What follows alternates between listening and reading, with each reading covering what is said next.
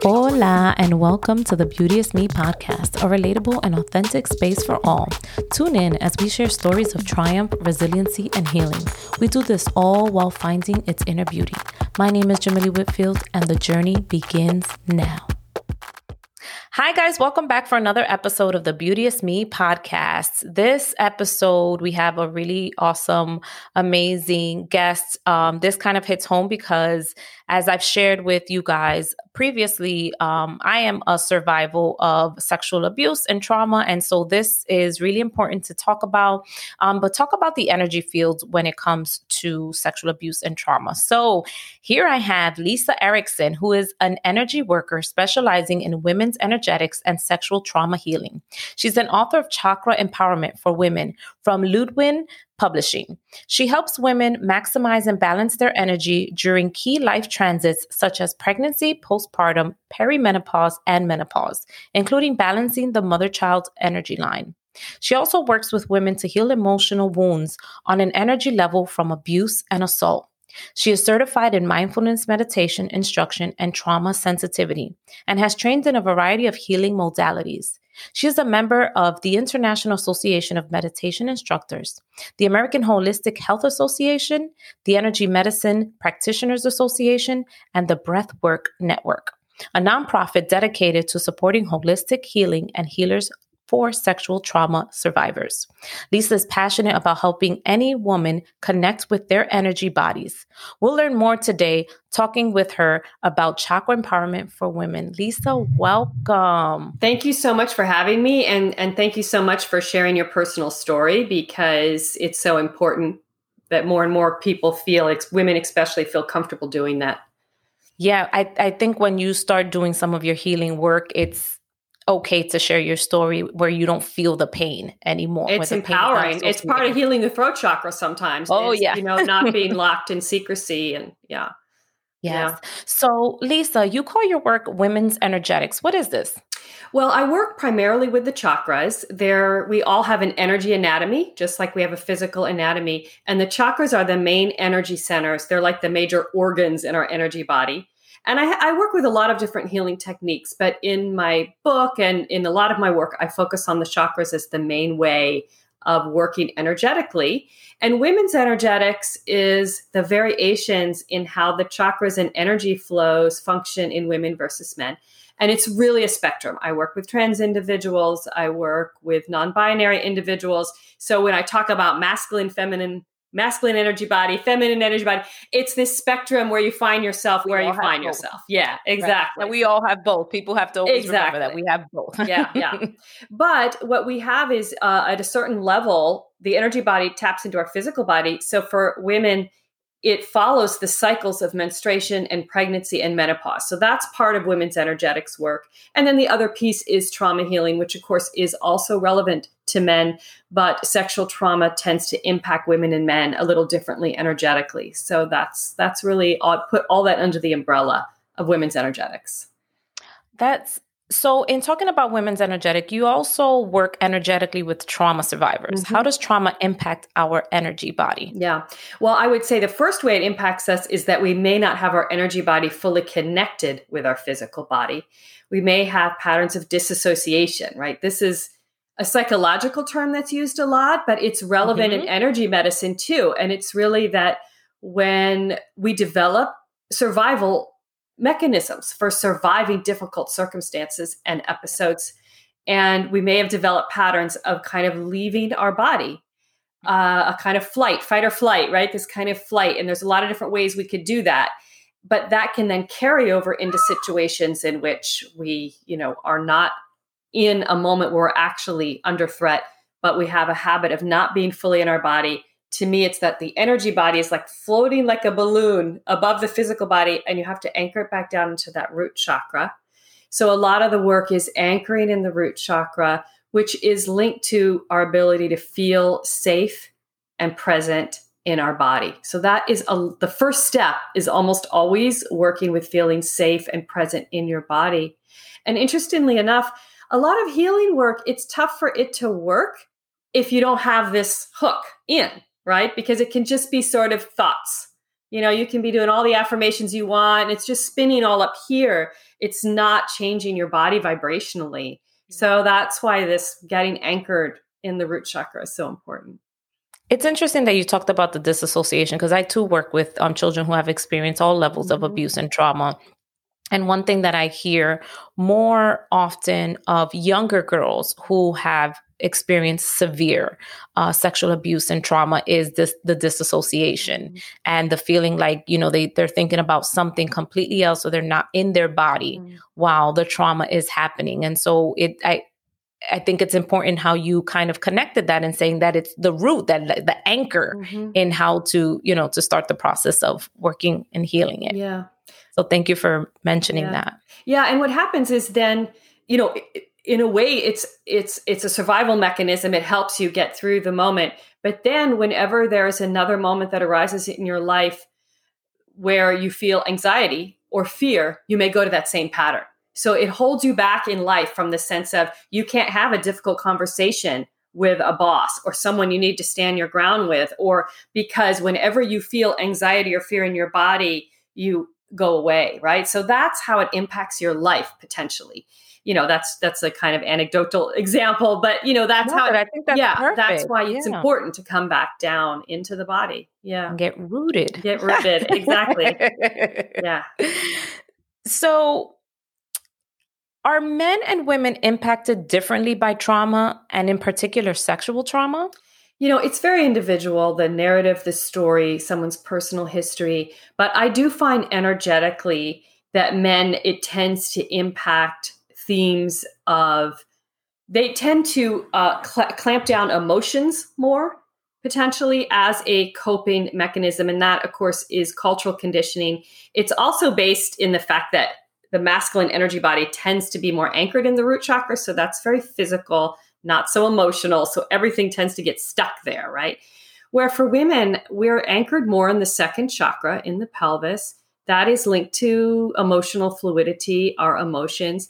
So for women, it's more common for boundaries to be the big issue, and emotional, I hate to use the word instability, but it's really like so empathic because there's no sense of boundary, which is rooted in that root and navel. They're so empathic that they take on other people's emotions, don't always even know what emotions are their own versus other people. And so there's this sense of just constant emotional swinging, right?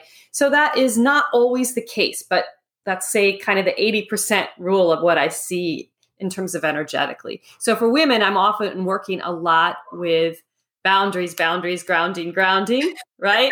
And for men, I'm working a lot with fluidity, releasing rigidity, right? So and that's more second chakra work. But that is so interesting that you say that the boundaries piece, the up and down with the emotions, the feeling other people's energies or insights. So, wow. Yeah. Yeah. Well, and empathy is a good thing, right? And we can utilize it once we learn how to manage it. But for some people, they just feel like they're absorbing, or they don't even realize it. They're absorbing other people's energies, maybe even into their body. They're absorbing other people's stress, right? It impacts their health and impacts their sense of stability. And so reclaiming that is often a big part of the work. Yes. So how can energy work most benefit sexual trauma survivors? And I am all ears and about to take notes. This is the selfish side for me. Yeah. Well, I do think every healer, every survivor has to find the modalities that work for them and the right combination. So it's very unique.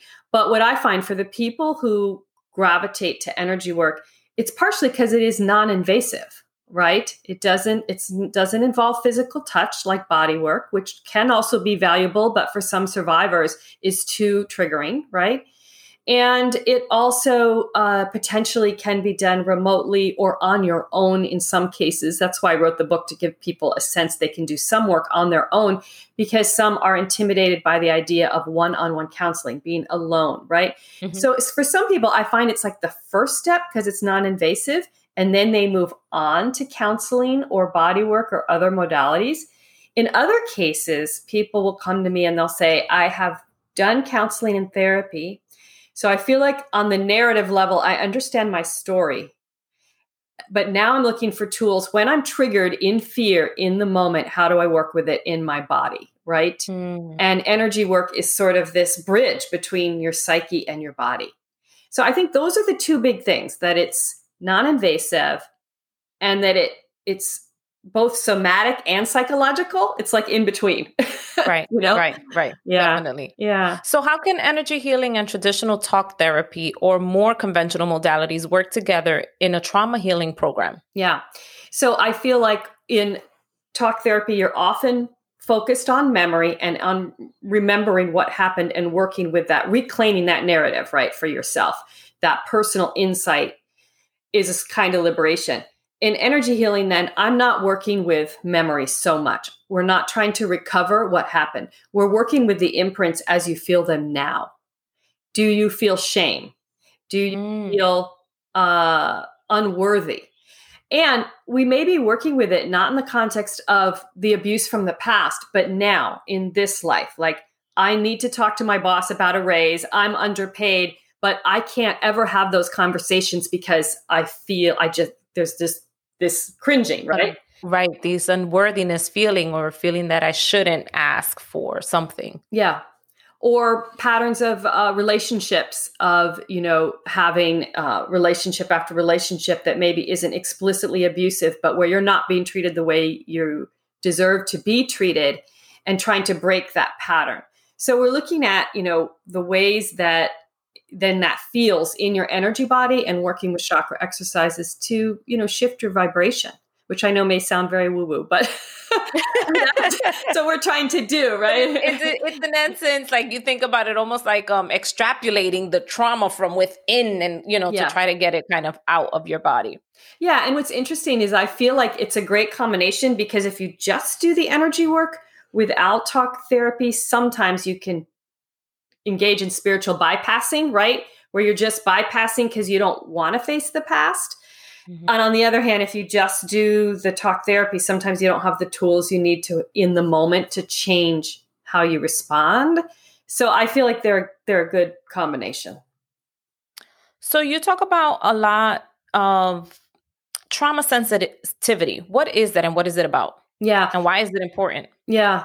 Well, I work with an organization called the Breathe Network that you mentioned, that they do a lot of training for holistic healers of all types about how to be trauma informed or trauma sensitive in your work. So that's really what I mean about how do energy workers, a meditation teacher, a masseuse, right?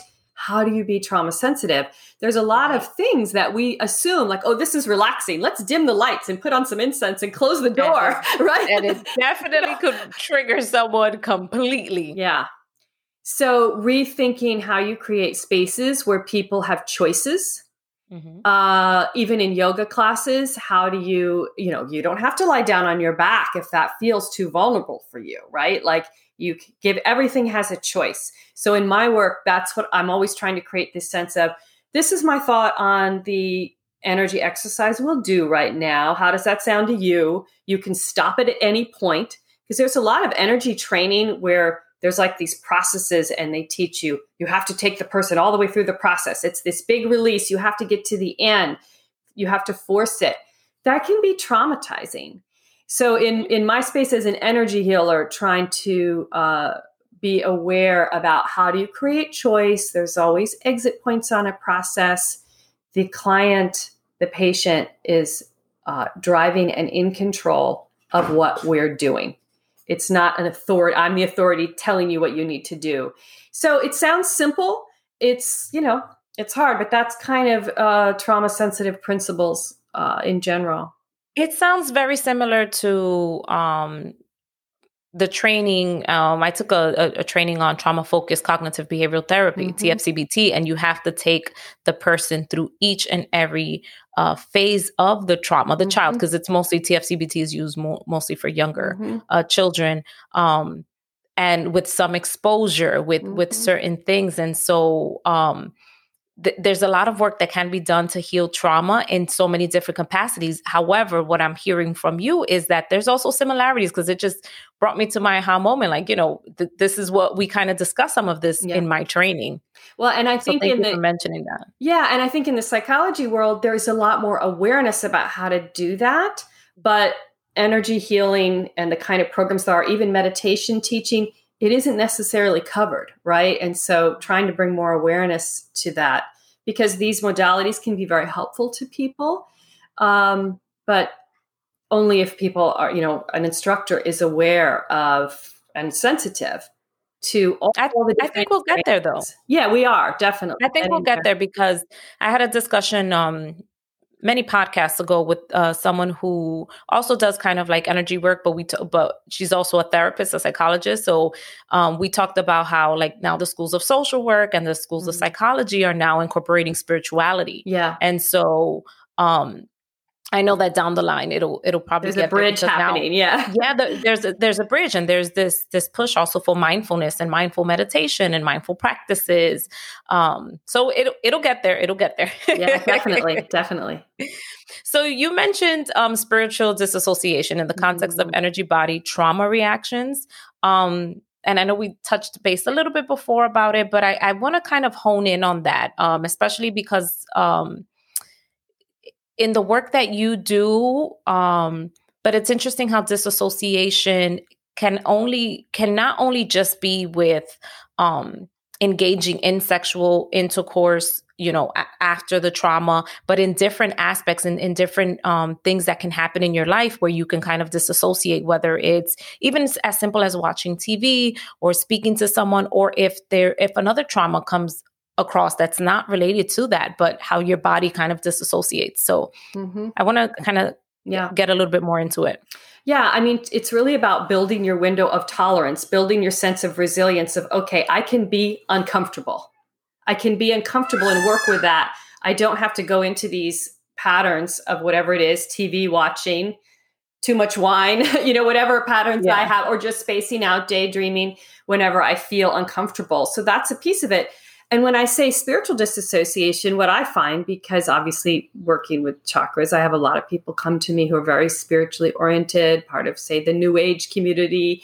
And it's a real risk to use those kinds of teachings actually as a method of disassociation. So you feel like you're doing all these things to help yourself, say, thinking positive, right? Right. Attending workshop after workshop, talking to spiritual guides and this kind of thing, all of which I believe in and I believe is real. But I have found a lot of spiritually oriented people who will use that to bypass very real psychological work they need to do to face their past. And they have to deal with the trauma in their body, in their energy body, not just keep seeking a new story about why it happened.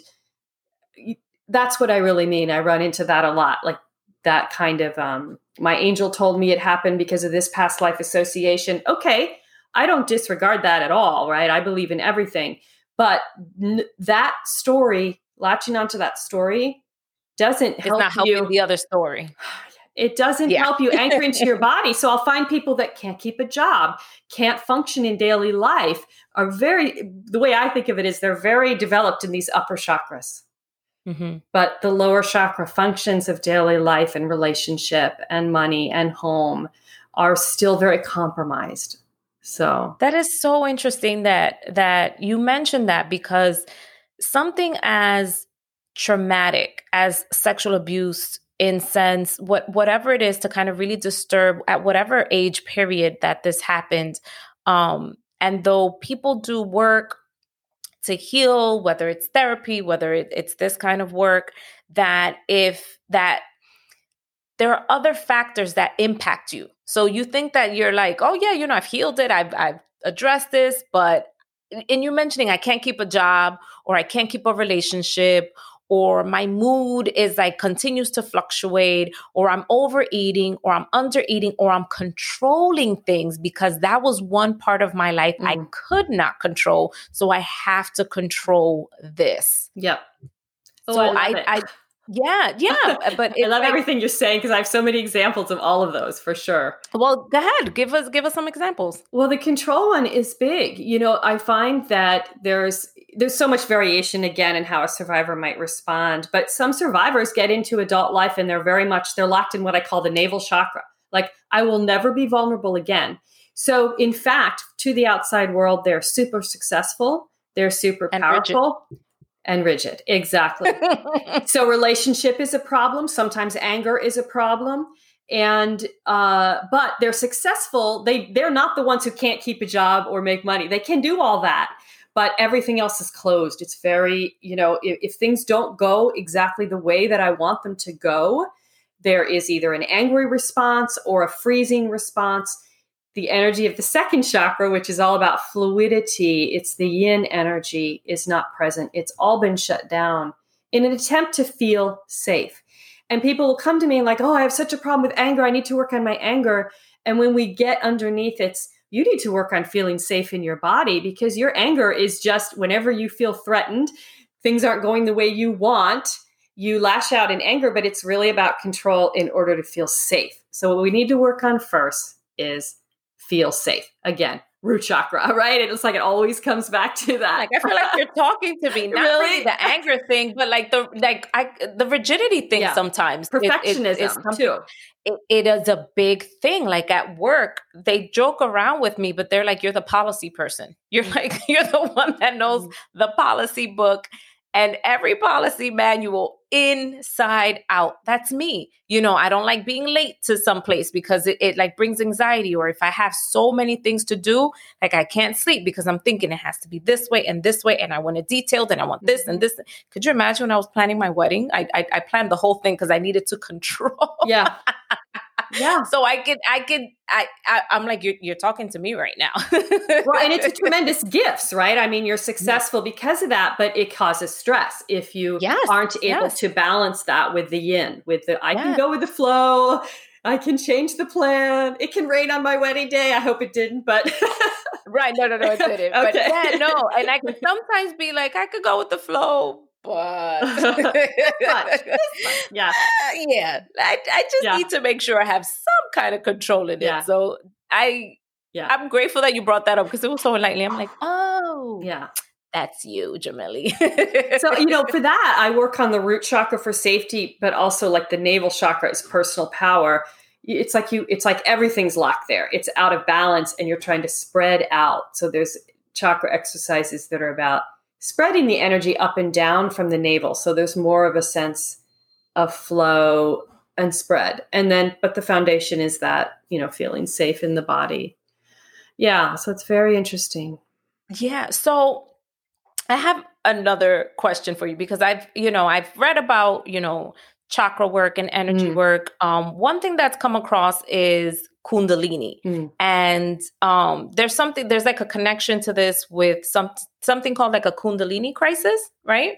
So how does it fit in with the context of both women's energetic and trauma healing? Yeah. Oh gosh, I could go on and on this, but I'll try to keep it. So there's a lot of different energies that move through the chakras. Kundalini is the energy of growth. It's often associated with spiritual traditions. There's specific Kundalini yoga, Kundalini meditation traditions that have exercises designed to bring the Kundalini up. But in fact, whenever we're in a period of change, our Kundalini is activated. It can activate for a lot of reasons. Whenever we're trying to bring about change, we're trying to bring the Kundalini through, right? And Kundalini crisis refers to when that seems to go too fast or too intensely and we feel overwhelmed. And and that can manifest physically, mentally, a lot of different things.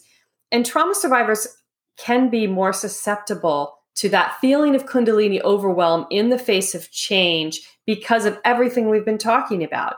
That intensity doesn't feel safe. The change that doesn't feel safe, right?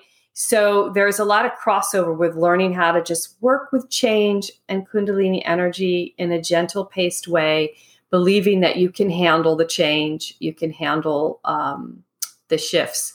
I also find there's times when people spontaneously go through Kundalini bursts. One of them is perimenopause in our 40s leading up. And that can be a time where if someone hasn't faced past trauma in their life, like if they've been pushing it away, the Kundalini kind of says, no, you're going to heal this now.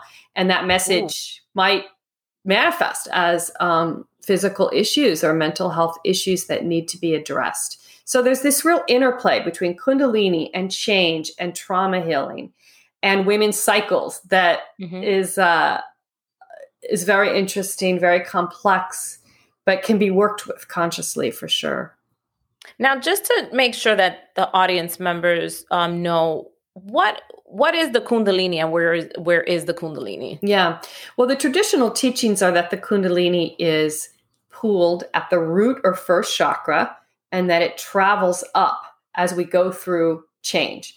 The spiritual awakening process is considered the Kundalini moving up in general in our lives. But really the Kundalini is kind of going like this all the time. Like if you're going through a big relationship change, you may have a lot of Kundalini in your heart because there's a lot of change going on right there. And there's hurt and there's healing and trauma. And if you're working on, developing your intuitive skills and taking a class, you may have a lot of Kundalini up in your third eye.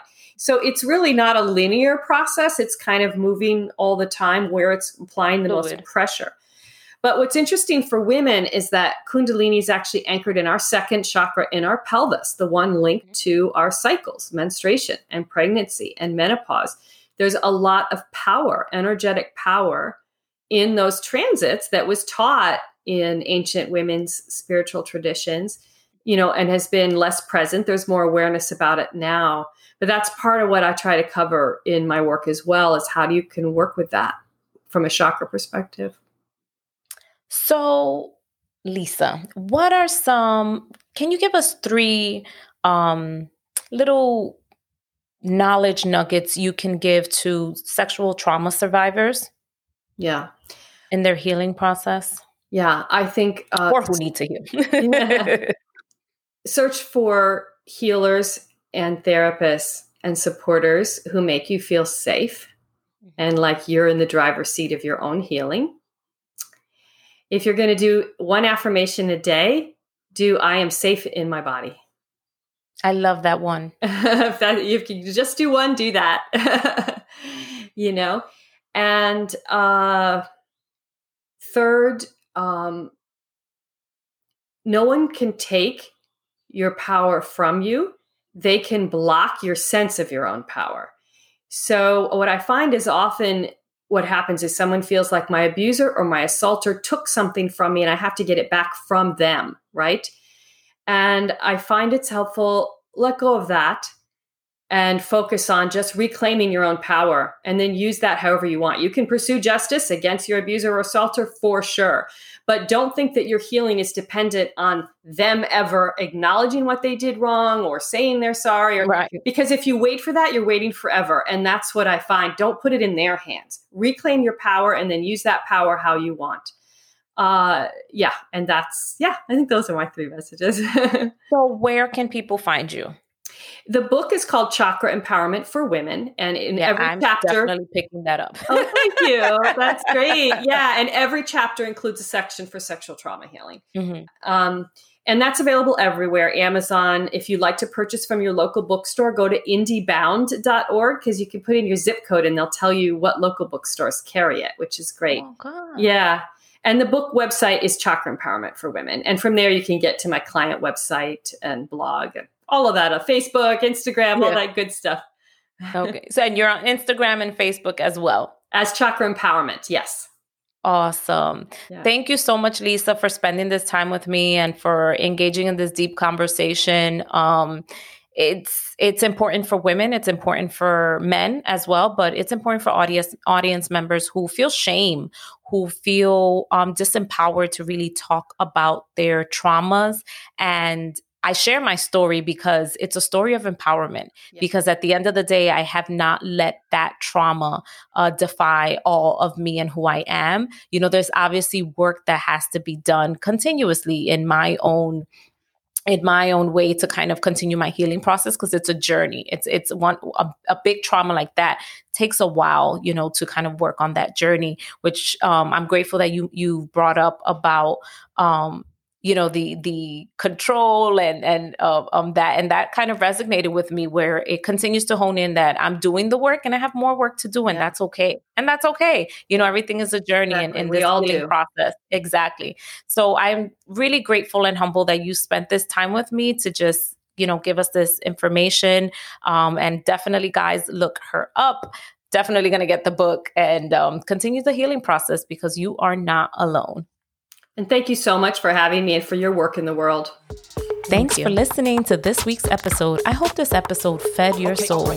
Please be sure to download new episodes. You can also head on over to rate, review, and subscribe. For more updates, find us at www.IamBeauteousMe.com or on Instagram at IamBeauteousMe. Don't forget to use the hashtag BeauteousMePodcast for your feedback.